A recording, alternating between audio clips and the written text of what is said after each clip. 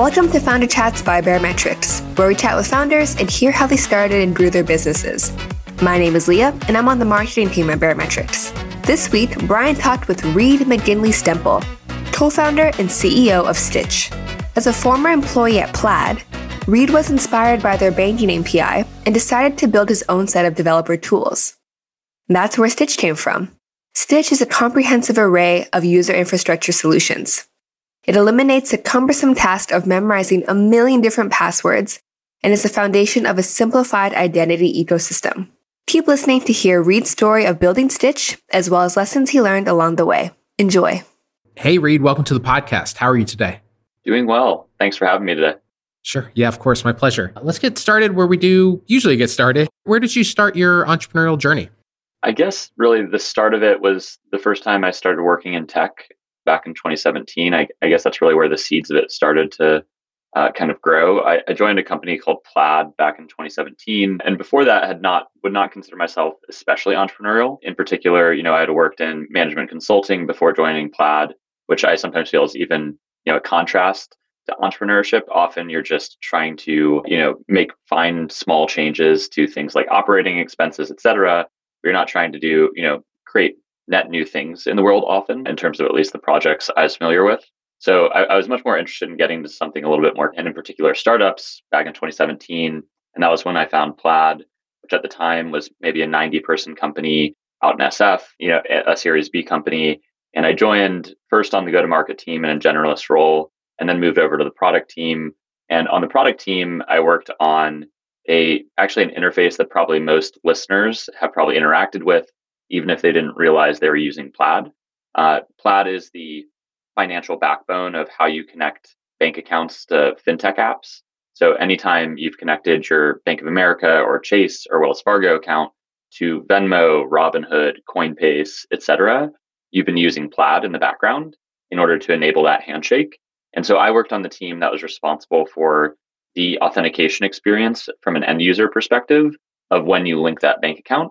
And so I worked on both security projects that were aimed at preventing, account takeover attacks, and also projects that were aimed at improving conversion so that our customers, the Robinhoods and Coinbases of the world, would be happy. And I think that was really the first time I started thinking about founding a company, was running into an issue that plagued us internally, but also just kind of made me scratch my head about why did we do that in the world? And that actually came down to how do we actually log in and sign up for services online? My co-founder and I had noticed that as we were working on this project at Plaid, the most common headache that we had from both a security perspective and a user experience perspective in this flow was password-based. Passwords were the biggest cause of fraud, but also the biggest cause of users abandoning the flow entirely and giving up because of the friction of not remembering their password.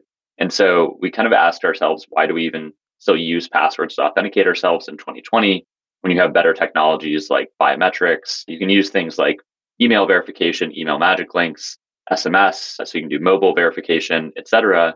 And so I think kind of having that experience where I'd worked at a tech company, had seen, how quickly things can evolve when you put a lot of attention and care into building a great product, and then noticing firsthand something that we thought was really incorrect about the way that the world worked in 2020 when we started this company, was really, I think, probably the burgeoning kind of experience that led me to starting Stitch and going deeper down the entrepreneurial path.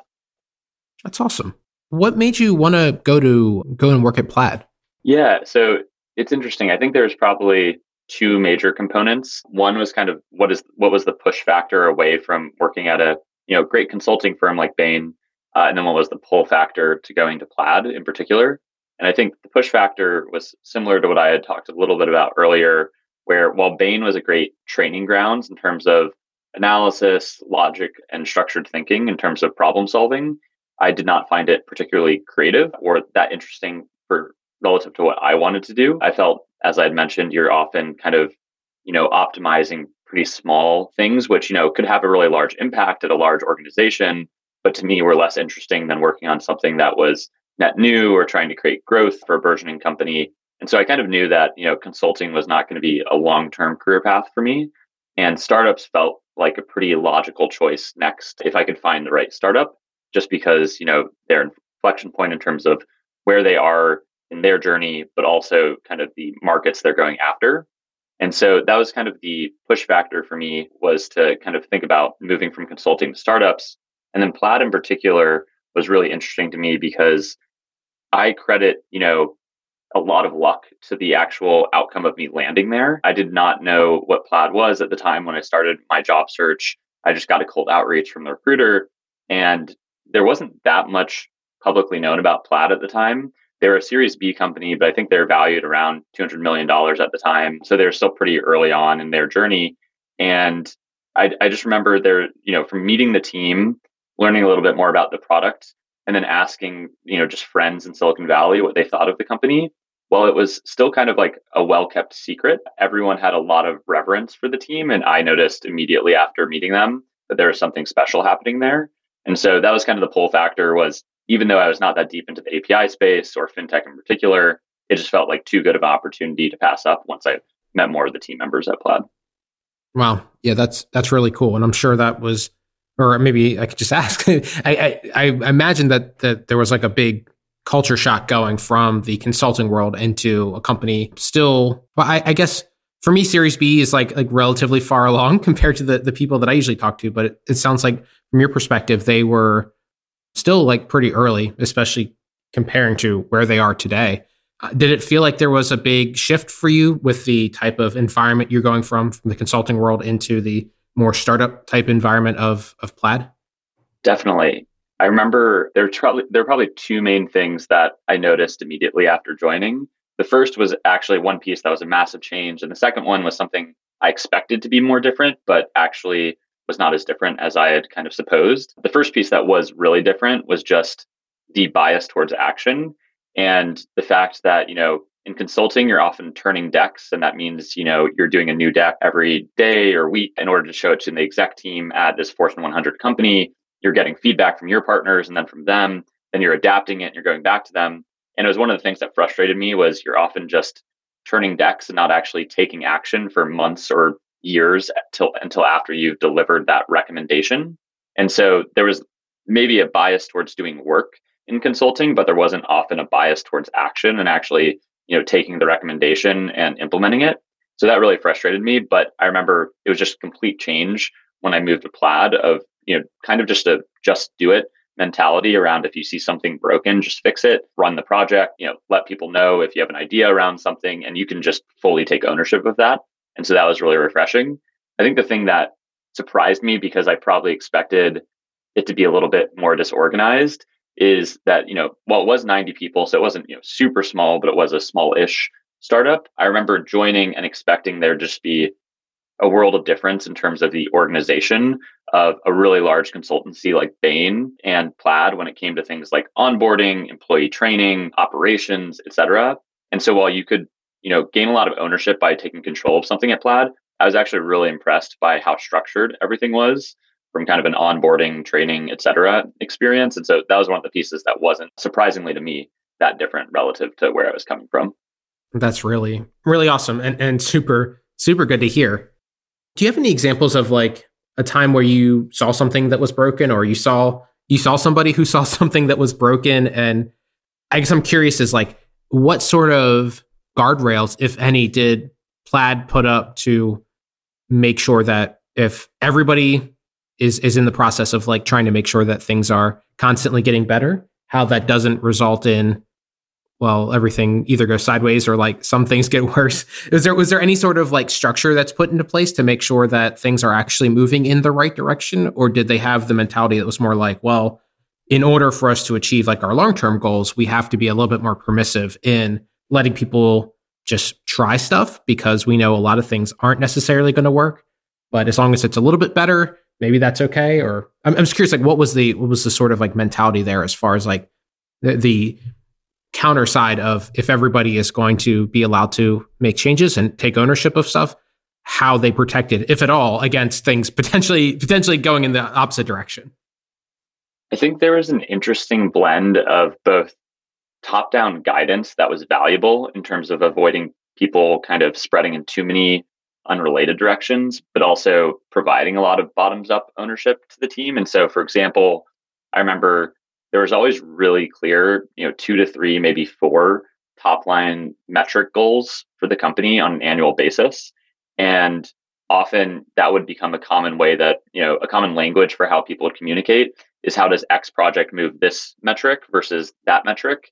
And that would be a really easy way for, team members that maybe weren't in leadership positions to negotiate with each other on how important was a project to actually fix this now versus leave this broken because it's not going to hit any of the primary goals that we have.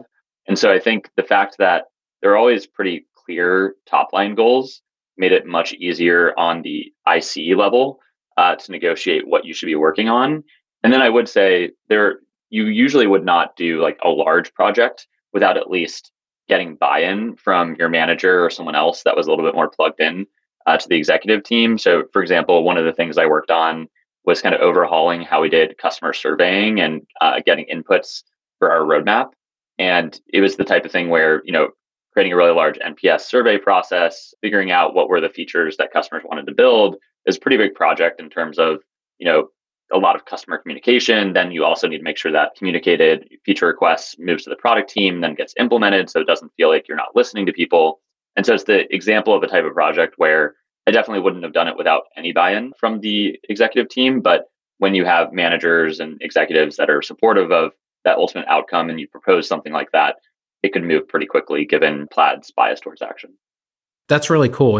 And correct me if I'm wrong here, but the feeling that I have is it was sort of like the company is very clear and discreet in the high level goals, and the spirit of them saying like, well, anybody can fix anything to a certain extent is sort of like, well, if you're trying to achieve one of these high level goals and then there's some sort of, process or structural issue that's getting in the way of you hitting this goal, then you're also empowered to fix that thing, like remove that blocker so that you can actually successfully hit the goal. So it's not a situation of when it comes time to do goal review or whatever, end of the month or end of the quarter, nobody's walking into that meeting going, I couldn't hit the goal because of this reason. Sounds like in the Plaid environment, they would say like, well, just fix that problem. And then it wouldn't be an issue. That's exactly right. Yeah. That's really great. And yeah, you mentioned doing user surveys. I can imagine why that might be. I feel like within an organization, every time you're operating internally, it's a lot easier to get the team rallied around fixing issues that kind of are only on the inside of the house. But I kind of feel like it's one of the things like, as soon as you start messaging customers, then it's like, okay, we need to, let's be a little bit more thoughtful instead of just kind of throwing things against the wall. I thought it's a really good example you gave is like, if one team is going to be getting feedback from users, then you really do have a responsibility to make sure that those features that you're asking about make their way into the product eventually. Otherwise, people are going to feel kind of miffed about that of like, well, glad I took all this time to share my thoughts that none of it actually happened. Definitely. Yeah. A customer surveying process, no matter how good it is on the intake side, is not going to be super effective. It might even actually be detrimental to what you're trying to do if you don't have the buy-in from product and eng to implement those feature requests, like you mentioned. So while you're at Plaid, you said you're in the go-to-market team and you are working on some of the biggest integrations out there that, like you mentioned, I think that I've actually used Plaid unknowingly as well. Could you share like what was the process like going through, especially as somebody who's like relatively new to the tech world? What was it like going through these large scale projects, and what did you learn through the experience of working through them? Yeah, so there were two different roles I held during my time at Plaid. The first was this kind of generalist go-to-market role, like you mentioned. And then the piece where I worked a lot more directly on the product and authentication was when I moved to the product management org. And I worked on this product called Plaid Link that I was talking about earlier, which is just that application that gets embedded within Venmo and Robinhood and Coinbase so that when you choose connect my bank account and you could search for a bank, you connect your bank account. That's all Plaid's UI that's embedded in those client applications. And so I think in terms of kind of, the breadth and depth of what is actually underneath that surface area is that Plaid Link product, which gets embedded in those fintech apps. It connects with 10,000 different bank integrations, all that are speaking slightly different languages. And so Plaid has to standardize the way that a developer can interact with Plaid via a unified API. And this is where a lot of the value for Plaid comes from. And then you also have to deal with kind of the other issues I was talking about, where, okay, in addition to kind of unifying this API layer between 10,000 banks in the US, Canada, UK, et cetera, how do you also make this a good user experience in order to connect a user's bank account, but also at the same time prevent bad users from trying to take advantage of a system that aggregates so many different banks? Because you'd imagine it's also, fraudsters could try to target something like this with credential stuffing attacks and other types of attempted fraud. And so I think the interesting thing to me was just, the first day I showed up at Plaid when I had never worked in tech before. When I worked in consulting, I was working on very different types of companies and products that weren't really maybe tech adjacent, but definitely not tech companies. And so I remember the first dinner I had actually at Plaid, that first day I started, sitting across the table from my now co-founder Juliana, and she was explaining how they had built one of the bank integrations. And I remember the amount of complexity that was getting shielded from our customers was just astounding to me. And really across the Plaid product, but also, across any API company that's successful, it's really impressive and also, continually surprising to me how much you're abstracting away in terms of friction and complexity in order to give something like a simple API endpoint for someone to interact with to access this primitive and provide this functionality to their app. Yeah, it's something that we have experience with on the Baremetrics side of dealing with different payment providers, APIs. And yeah, we experience that same pain all the time of especially trying to, for us, it's a little bit different because we're trying to unify so that everybody who uses Baremetrics can see they're in a similar way, regardless of the payment provider or how they have their account set up, which there's a lot of different ways that you can go about creating subscriptions. And it's basically every single day we find that, especially with platform that's so robust like Stripe, it's every day we find there's a new way to modify the price of a subscription or something like that. So we're constantly in, it's that exact same mentality that you mentioned of well, we don't want people worrying about it.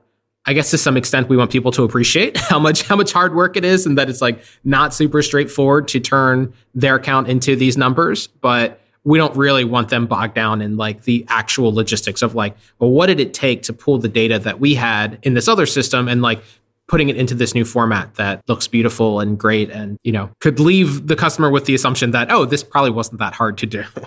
Definitely. I think that's pretty, frequent challenge of building something that's so simplified on the outside, but so complex internally. And I think it's something I think about as well as an API company like Stitch. Yeah, I wonder if there's some process around customers who don't want to pay for it or don't want to pay what it's worth. It just having the approach of well, go try it. if your alternative is we'll just do it ourselves, I'd be yeah, you know what? Give it a shot.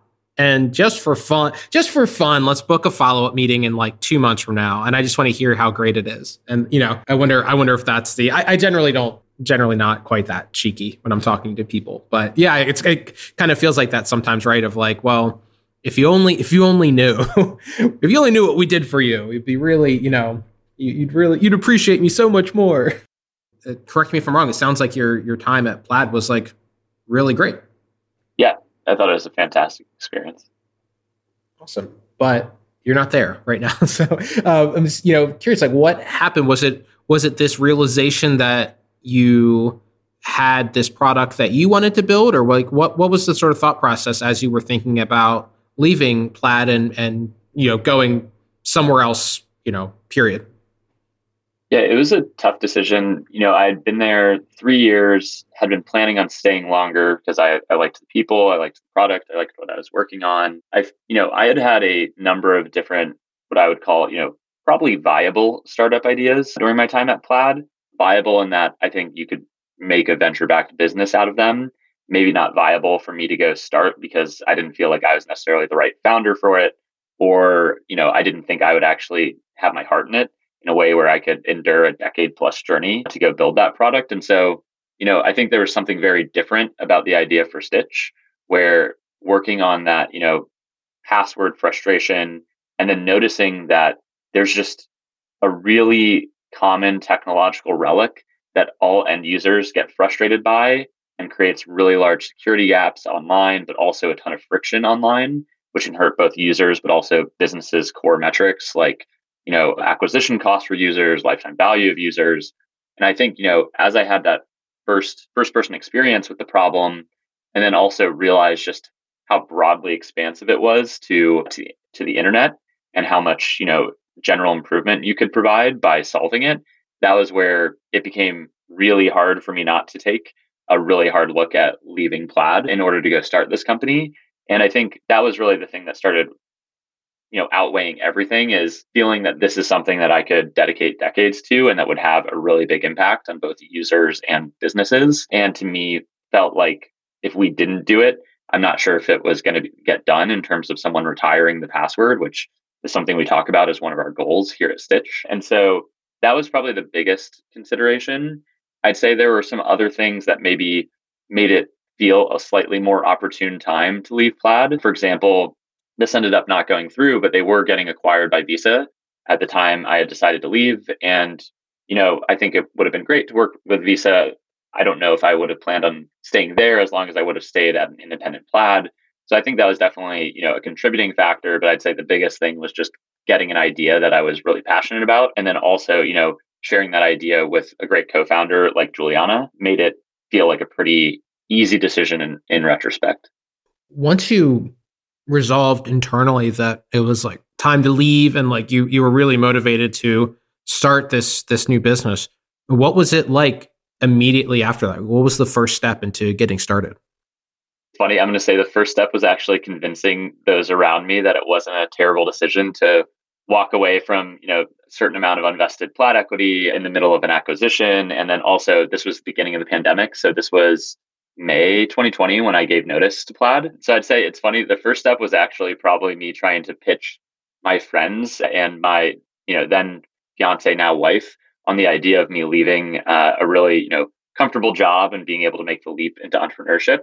And I think, as we explained the idea to others, it also was interesting to me how visceral of a reaction even people that weren't super deep into tech had when they heard about this concept of being able to get rid of passwords entirely. So it's funny, that was actually probably the first step. And then from a more kind of operational side of how do you actually turn this into a company so that, we're not quitting our jobs for nothing. We had spent probably before we had given notice, and I had been at Plaid. My co-founder who I met at Plaid, she had been at a company as the first product hire called Very Good Security for roughly the year prior. And so before we gave notice to those two companies, we had spent probably 4 to 5 months just kind of pushing the idea around and trying to break it in different ways and flex it and figure out if we were wrong about the opportunity here. So that involved a lot of conversations with developers that had built authentication by hand or used different vendors like Auth0 and Okta, and trying to figure out if there really was the significant gap that we thought we had identified in the market. So as that had been happening before we gave notice, we'd also started kind of writing down our general kind of pitch of what we thought the business model was, the product was, and started putting together I guess a pitch deck. And when we gave notice, we started having a couple conversations with friends that were associates at VC firms or were angel investors just to get their feedback. And I think one of the things that spiraled out of control faster than we probably anticipated is your deck starts getting shared with VCs. You start getting cold inbounds from different venture firms asking for a conversation. And very quickly, we found ourselves in a seed fundraise process. And so that was probably the next big step for us, was really sharing our idea for this product, the proof of concept that Juliana had built, and where we saw this going with, dozen plus VCs in the Valley before ultimately choosing Benchmark to lead our seed fund with Index as a participating investor as well. And so I'd say that was probably the next big step. And then a lot of hiring focus after that and building. Yeah, that's awesome. Do you think there was any response or feedback you could have gotten from your initial round of friends and family that would have made you reconsider the possibility of starting this business? Yeah, I think that Juliana and I both consider ourselves, and I think that we actually are quite pragmatic. I think we're like really ambitious thinkers, but I think we're pretty pragmatic about finding the faults in ideas and where things break. And so I think if either of us had started to get discouraged by, the market won't actually buy this product, or, X company is actually solving this problem better than we might be able to, I think it would have been a pretty honest conversation between us that, probably doesn't make sense for us to go quit our jobs and found this company. What was interesting though is I think we were getting more conviction with every single call we did, because the really common theme throughout was, yes, if this existed, I would buy this and I would use this. And that's where a lot of our early customers came from, was people that were excited to get their hands on the product. Awesome.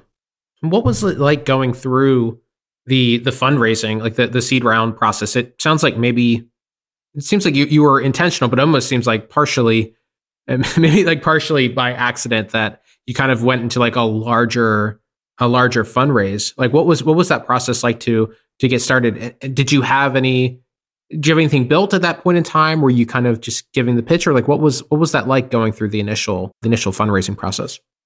Yeah, so I would actually probably describe it as we stumbled into the fundraise process. I think the two things that we had done prior to it that helped us a lot and set us up for success in it were, one, that we had pushed the idea in a lot of different ways. And as a result, we had started working on our pitch deck to make sure we were being clear with ourselves about what we were building and how we were pitching it. And then my co-founder had also built out the proof of concept for a couple of the off products that we wanted to offer from a passwordless lens. So we had those two pieces going into kind of the fundraise. But I think the reason I say we stumbled into it is we at first intended to start discussing like that pitch deck, the idea, with friends that were in the venture ecosystem, just to get their honest assessment. And we were getting really good feedback from that. But that was the point where we probably hadn't expected to start a full fundraise cycle where we were going to pitch partner meetings, et cetera, over a 2 to 3 week span.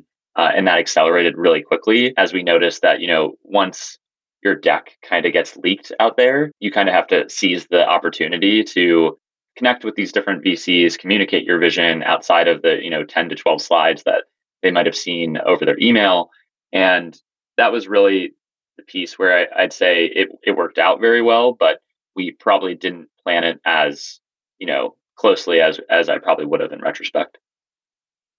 Yeah, it's interesting. I'm sort of imagining in my mind as you're going through the process, and it gets to the point where it's time to make a deck, like that consulting experience that you had is just like, all right, finally, like this is where I shine. It's like time to, I have like years of experience doing this thing. I wonder, do you think that there's any, that's sort of playing as like a comedy in my head, but do you think there's any like truth to that of like, did your experience in the consulting world, as it's time to like, sell the company through a pitch deck, did that come back to be really helpful and give you something you felt like was a relatively polished product?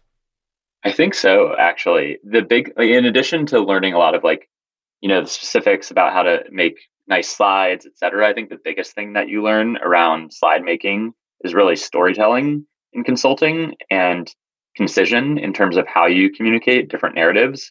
And so I think that was something that was really helpful as we were thinking through how to build the deck. And so it's funny, I'm laughing a little bit, but I think it's, accurate to say that probably was a contributing factor to our success. That's great. We do our best when we can use all of our experience and like not leave anything on the ground when it's time, especially when starting a business and everything is unknown and everything is on the to-do list and nothing's done yet. So I think that totally checks out to lean into the strength there. So with the business, so you kind of started, you got your seed round done. You said you kind of moved directly into kind of the hiring mode and getting started. What was that phase like for you?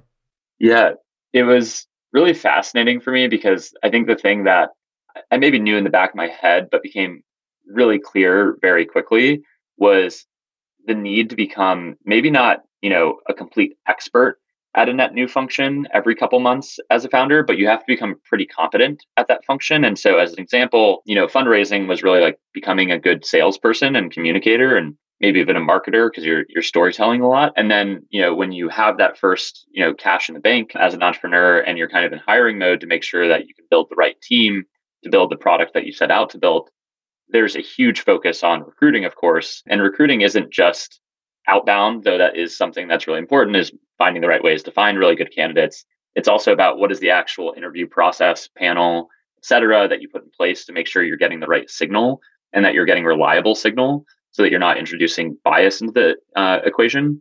And so I think that was one of the things that where I had been on panels in the past at Plaid for a number of different roles, I had never had to think about recruiting from kind of a procedural perspective.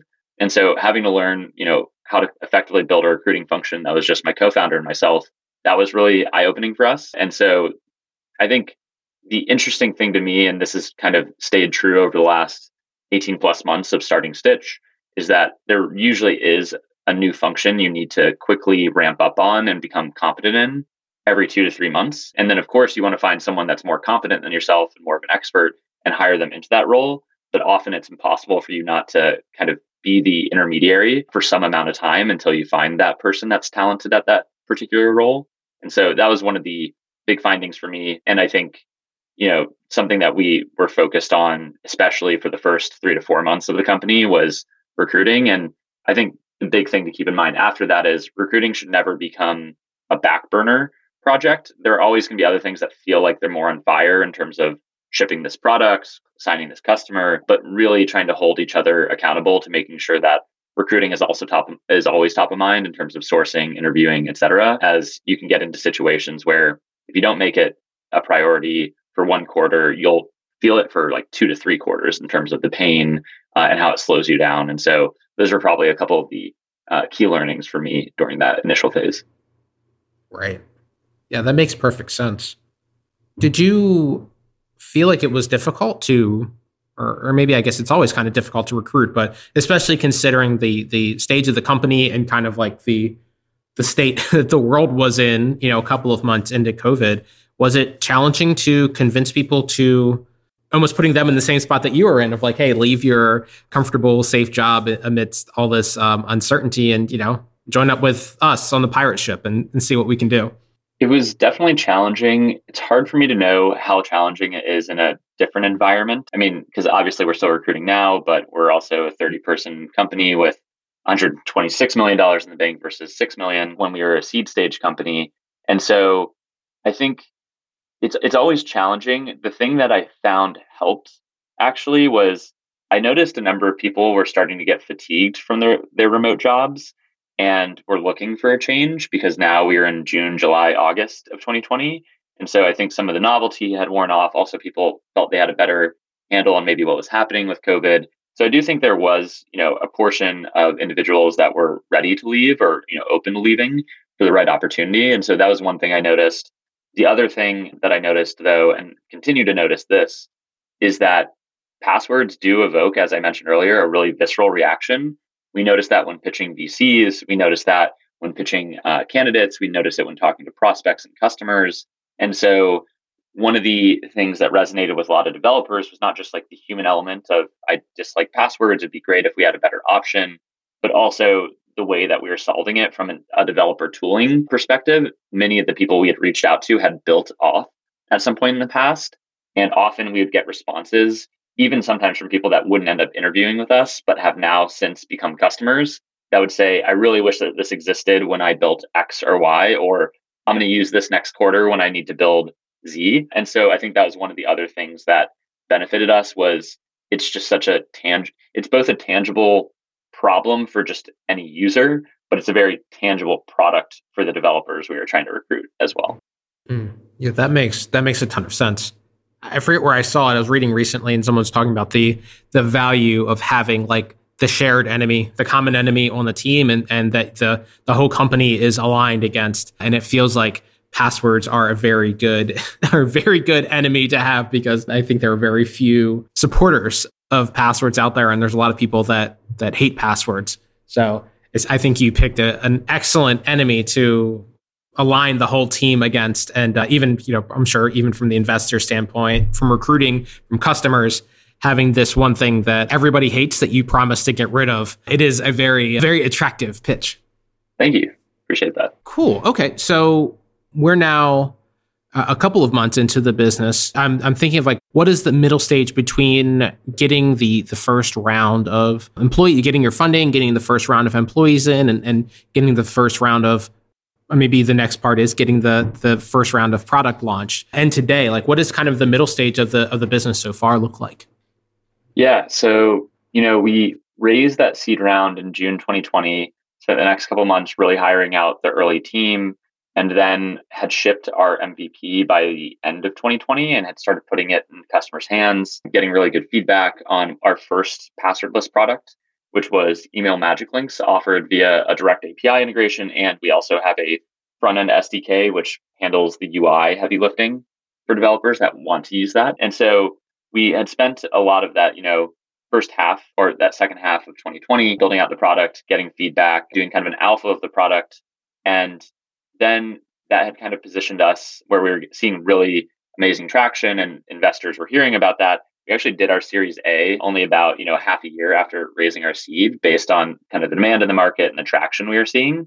And so I think that was pretty pivotal because while we announced it, kind of middle of 2021, we were able to go into the year 2021 with kind of the emphasis on building out the team to being more than just the 7 people that we ended 2020 with. And so today we're roughly 30 people. And now I look back at kind of the last roughly year that we've been continuing to build as we came out of beta. And we now have 8 different authentication products that span biometrics, mobile verification with SMS, email verification, as I mentioned, different OAuth connections like sign in with Google, Apple, Microsoft, et cetera. And we've seen kind of like this explosion in terms of product set capabilities, and also as a result, kind of the GTM metrics that followed that as well. And that also spurred a lot of that on because we're getting those feature requests from different customers. And I think the other interesting thing here has just been, I think, how quickly things can go when you invest in the right foundation up front. So, for example, one of the common phrases one of our board members, Chetan Puttagunta, would tell us early on in our company lifecycle is go slow to go fast. And I think he's talked about this publicly as well, which is making the right foundational investments early on is going to allow you to iterate and ship so much faster 1, 2, 3, 4 quarters from now, whatever it is. And it did feel like the first 6 months, we were doing a lot of foundational work that, felt like sometimes we were going slow because there weren't a ton of products coming out of the door. But now the kind of velocity with which we ship is, averaging 4 new products per quarter, and really pretty innovative products like, WebAuthn is one that we just shipped last week, which allows you to use the built-in biometrics on your devices for sign up and login, or you can also use YubiKeys. Shipped an embedded authentication product about a month ago, focused on making it so users can actually have invisible authentication handshakes to them. And so I think that's one of the things that's probably been clear to us was just putting the right investment in the foundation upfront has really paid a ton of dividends now that we're in the faster cycle of building and shipping and iterating. And so that's probably what I've noticed most over the last year. That's really cool. And yeah, I've certainly been in situations where I've tried to just go fast and it doesn't work. So you're totally right. In practice, what does going slow look like in that context? A lot of it had to do with how we thought about the platform team early and some of the, developer ergonomics for internal development of different products and how we deploy things. And so, we often get told that our platform engineer, Danny, set up an amazing remote dev environment, which has made it much faster for people to iterate and build on. But also then I think a lot of the abstractions that we built internally around shipping new API features, shipping new SDK features have also paid dividends. So some of it kind of goes down to the foundation at the actual platform layer on the platform engineering side of how we build things. And then I think there are also a lot of abstractions the team has thought about throughout different parts of the stack as you get to more product-oriented pieces that we're building. Got it. So it's like thinking about all those little pains that get bigger over time, like the test suite that takes too long to run, or even what does the deployment process look like? What is were there any process things of because we're on a remote team, what does pull request review look like, and were all those things sort of in your mind as far as how can we optimize to make sure that we can get things out the door high quality and as quickly as possible?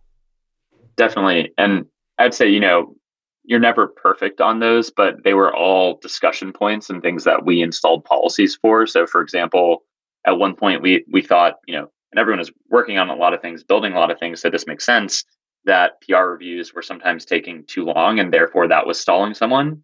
And so as we got that feedback and kind of saw that in action in 2020, our CTO installed some, clear guidelines around the time frame for which you need to review a PR by, and what is the kind of SLA that we impose internally. And that's probably actually something, I've never been an engineer, but I would guess most companies have something around that. but I think doing it really early is something that you might, forget about if you're just trying to in build mode. But I've noticed even small policies like that, to your point, stack up over time as they're all just cutting, wasted hours or toiling away from the development process in a way that hopefully you can move faster. That's great. I think that when I've experienced things like that, it's kind of like really the trade-off that you're making is like, well, would you rather have the thing, or would you rather ship the product or do the thing versus making that long-term investment like you're saying? And I think that sometimes it can be difficult. I don't know. I'd be curious to hear if this was the case for you, but especially for like engineers, especially very good engineers, like they want to ship and they want to get their products out there and they're really excited to get it into the world. Was there any like sort of environment that you created or anything that you said directly to help the team appreciate that, like, yes, I know we could get feature one out the door or product one out the door more quickly, but what we're really concerned is, in 3 months, in 6 months, we want, to your point, like you are launching like 4 features or 4 products a quarter. Was there any like specific communication or any sort of system you set up to kind of like get the rest of the team on board with that of like, hey, like I'm okay with us shipping slower now because we're going to go faster later? There were a few times where we actually brought in the board member I mentioned, Chetan Puttagunta, for fireside chats with the early team. I think we did this twice. And we actually made that a discussion point at both of them, which is, what does this concept of go slow to go fast mean? How have you seen this work out at other companies? Chetan focuses on developer companies and his investments. And so he has some great kind of anecdotes and analogies of what's worked well and what hasn't worked well. And so I think that was really helpful kind of way to exemplify what we were talking about.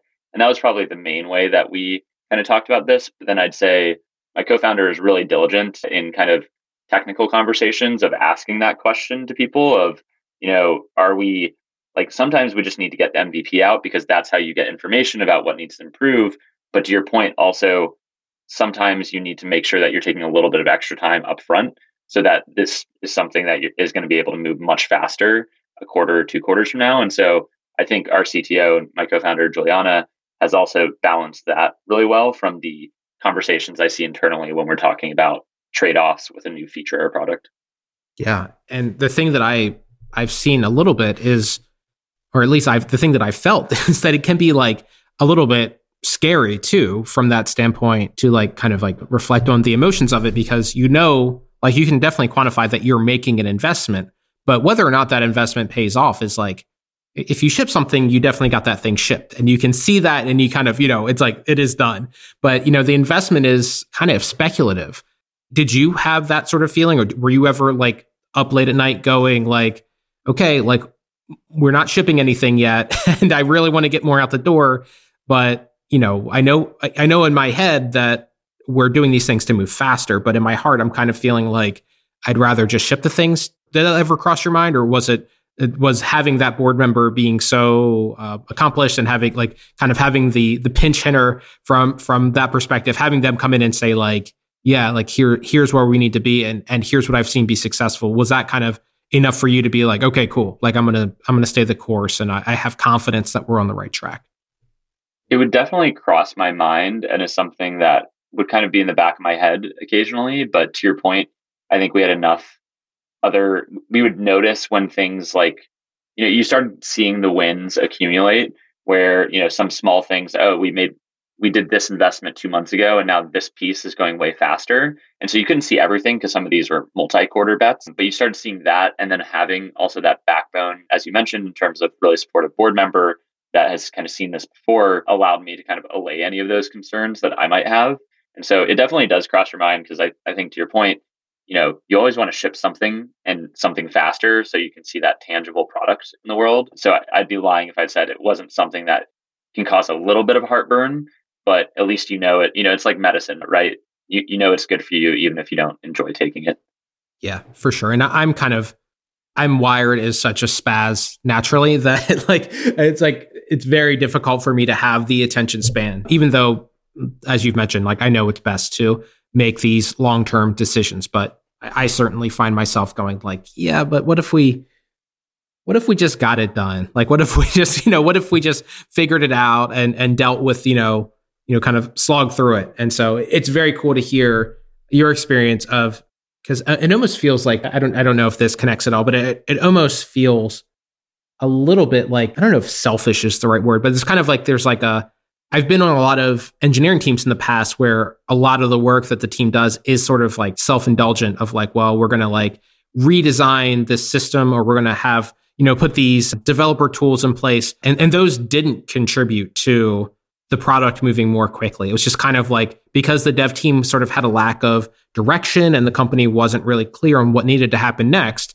the engineers would kind of figure out the thing that they could do that would, it kind of feels like work. And it, from the outside, it approximates work, but it actually doesn't do anything.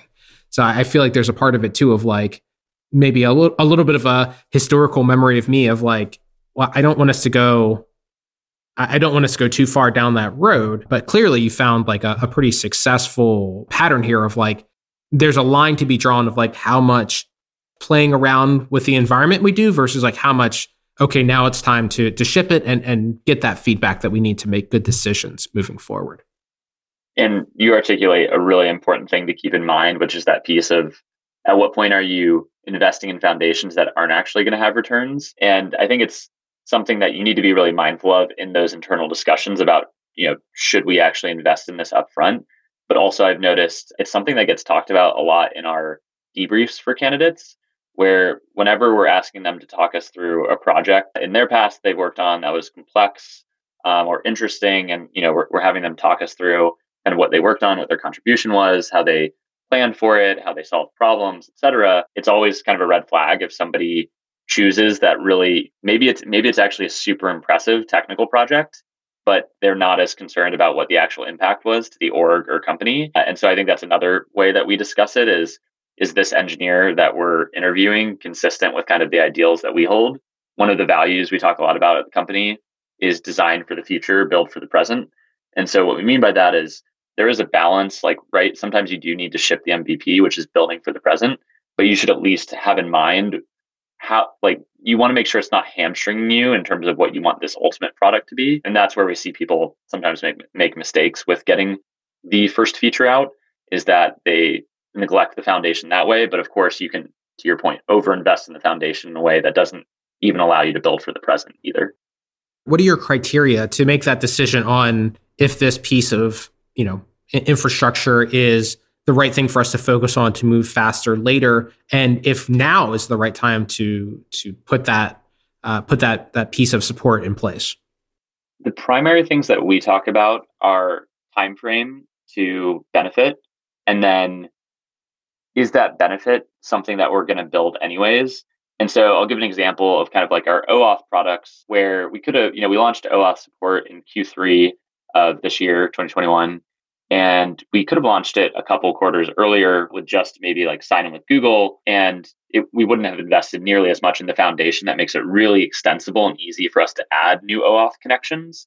And so the things we had talked about in that decision were, if we did invest much more in the upfront piece, that delayed us getting out the sign in with Google option, but allowed us to be more scalable long term, what would be the time frame to reward? And we knew it was less than 2 quarters, which is often quite a random proxy, but it's a proxy that we think about as a company because we usually plan in halves of years versus whole years. And then we do tiling on a quarterly basis.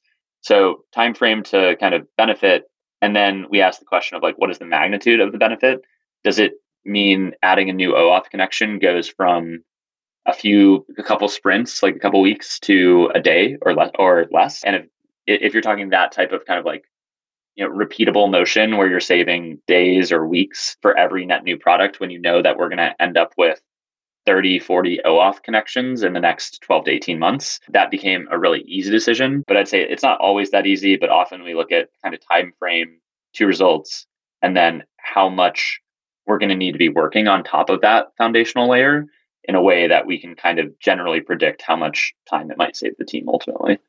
Got it. So it sounds like you are kind of just we're substituting time for money, but you're just trying to make a sound investment. Like if we invest an extra 3 months, if this thing we think is going to take us 3 months longer over the course of the next, half of year, next full year, do we think we get 3+ months back? And in your case, if you're if you're saving multiple weeks per OAuth connection and you're going to have dozens of OAuth connections, you can do the math pretty easily. Be like, yeah, it's totally worth the extra 8 weeks or 12 weeks that it's going to take. Is that kind of like a summary of like how you're in abstract thinking about making these sorts of investments? Yeah, that's a good summation. And it also sounds like you're also operating against like timing too. If you're like, well, we really need to, like, there's some other externality that says like we really should get this product out by this point in time, then that's the other side you're going to compare against of like, how important is it that we nail this release by a specific date? And are we willing to, deal with the tech debt from that on the outside versus does this just inherently spending the time on this thing, are we going to get like a return on time moving down the road? Is that going to actually pay off for us? Yep, exactly. Cool. That's a great way to think about it. It's kind of like not to diminish the wisdom, but it's kind of like obvious, right? If you think about it, it's like, well, if spending time on this thing now is going to save us more time later, and it happens over a time, like a relevant time horizon, then that's certainly something that you should factor in as you're thinking about like, well, what's the immediate need for this feature? I'm sure I must have done some sort of analysis on that, but I don't know that I've ever done it like so plainly and discreetly like that. But it feels like maybe it feels different in practice for you, but it feels like that's like a really like consistent way to make these sorts of decisions and at least know like all the different variables that you're working with. Totally. And I think you're right that it is obvious. I think sometimes it's hard in a startup to break away from some of the other structural pieces. Like, do I have runway for that long so that these long-term investments will matter? And so I totally understand why sometimes companies feel like they can't make these decisions early. I think if you have really long-term oriented investors, it definitely becomes much easier or much easier to justify. But to your point, I think anyone could think like this. Sometimes startups put exogenous kind of strain on the ability to think like this, but we found it at least helpful for us here at Stitch. And it creates a really nice framework too, because if the organization knows that this is the decision-making process, nobody's really going to come up and say like, oh, well, I'd like to spend extra time working on this system because it kind of feels like maybe it'll be better. And it's like, well, we need to have some sort of sense of quantification. Like, how long do you think you're going to work on it? And then what sort of savings, like what do we think the downstream effect is going to be? And so it can it feels like it could be something that could really help make those conversations productive, because if everybody knows that you kind of have to have an idea of how long you think it's going to take, and you got to kind of have an idea of like what you think the savings is going to be down the road. If you can't answer those questions, I imagine that those are scenarios where the company is much less likely to invest there because the return, the upfront investment and the return are so uncertain that it might just be better to ship the product and then you get better feedback so you can make better decisions moving forward. Exactly. Yeah, I think that's a great way of putting it. Cool. That's awesome. I really appreciate you sharing that. I think that's extremely useful and like very practical at any sized business. Maybe it's like extra good if you have a couple of $1 million in the bank account, but I think it's a mentality that every business can have. And I think it is almost kind of like a meme that as products grow and as development teams grow, things get slower. And I think this is like a very good antidote to that of like, well, it gets slower because when you have, 4 lines of code and you want to add a 5th line of code, it doesn't really matter like how difficult the environment is. Like, it's like very straightforward to do that. But when you have 40 million lines of code and you want to add the, another 10 million, then it's a much larger task. I feel like this is like super, super applicable to any size team to try to solve for that and make sure that there's like that long-term longevity and that the development team stays happy and productive. Because like, to your point, engineers are in high demand and it's sometimes difficult to get to. So having a super happy, super productive team, which is what brought you to Plaid, is something you can create on your engineering team where people are like, yeah, it's great. You can like ship stuff really fast and you can like, it's actually almost the same pitch. I don't know if you meant to do that, but like, yeah, if there's like a problem shipping software, you can own it and we can fix it and we can make it better. And the company is like, has a long-term vision that we want this to constantly get better. So I feel like that's a huge benefit for your organization. Totally. Yeah. And it's been amazing to see kind of the continuous kind of surprise from people when they join a startup like us. And, as they discuss the remote dev environment or notice some of those other foundational pieces we invested in. And so to your point, also from an engineering, ergonomics, happiness, et cetera perspective, I think it is one of those enduring pieces that can also help with things like retention indirectly as well. Yeah, it's something we see kind of with the other hat on the private equity side. If we're acquiring a product, one of the things we look at is well, how long does it take somebody on our team to get the product up and running? How long would it take them to deploy to production? And we acquired a product recently where we were able to deploy to production within the first hour of having access to the repository, and that was just it was an eye opener of oh my goodness, this is very good. This is a very, very well built, very, very thoughtful, methodical system. So yeah, you're totally right. It's something I maybe didn't have in context previously, but I'm certainly thinking about it now. I don't want to take up too much more of your time. I'm just kind of curious, what's kind of the latest going on with Stitch and what's going on within the company? What's on the horizon? If you have anything that you might want to hint to, or just sort of what's sort of your current focus with the business? Yeah, so it's been a whirlwind of 2021. Actually, we announced our Series B 2 weeks ago. We raised a $90 million round led by Coatue. And so, a couple of the primary focuses really for 2022 and what's coming is, we're still a 30-person team. We're still quite small. We're shipping really fast, but we see the product areas where we can invest way more in if we were better resourced. And so we will, we're targeting to getting to over 100 people by end of next year based on kind of the product org design that we have right now for the things that we want to ship next year. And a lot of the continuous products that you'll see us continue to bring to market are, I mentioned a little bit earlier that we just released our first biometrics product, WebAuthn, a couple weeks ago as well, same day that we announced our Series B. And that's great. And we're going to continue to kind of double down on these types of pretty innovative products that are both super high security when it comes to, ability to protect against account takeovers, but also extremely low friction to users.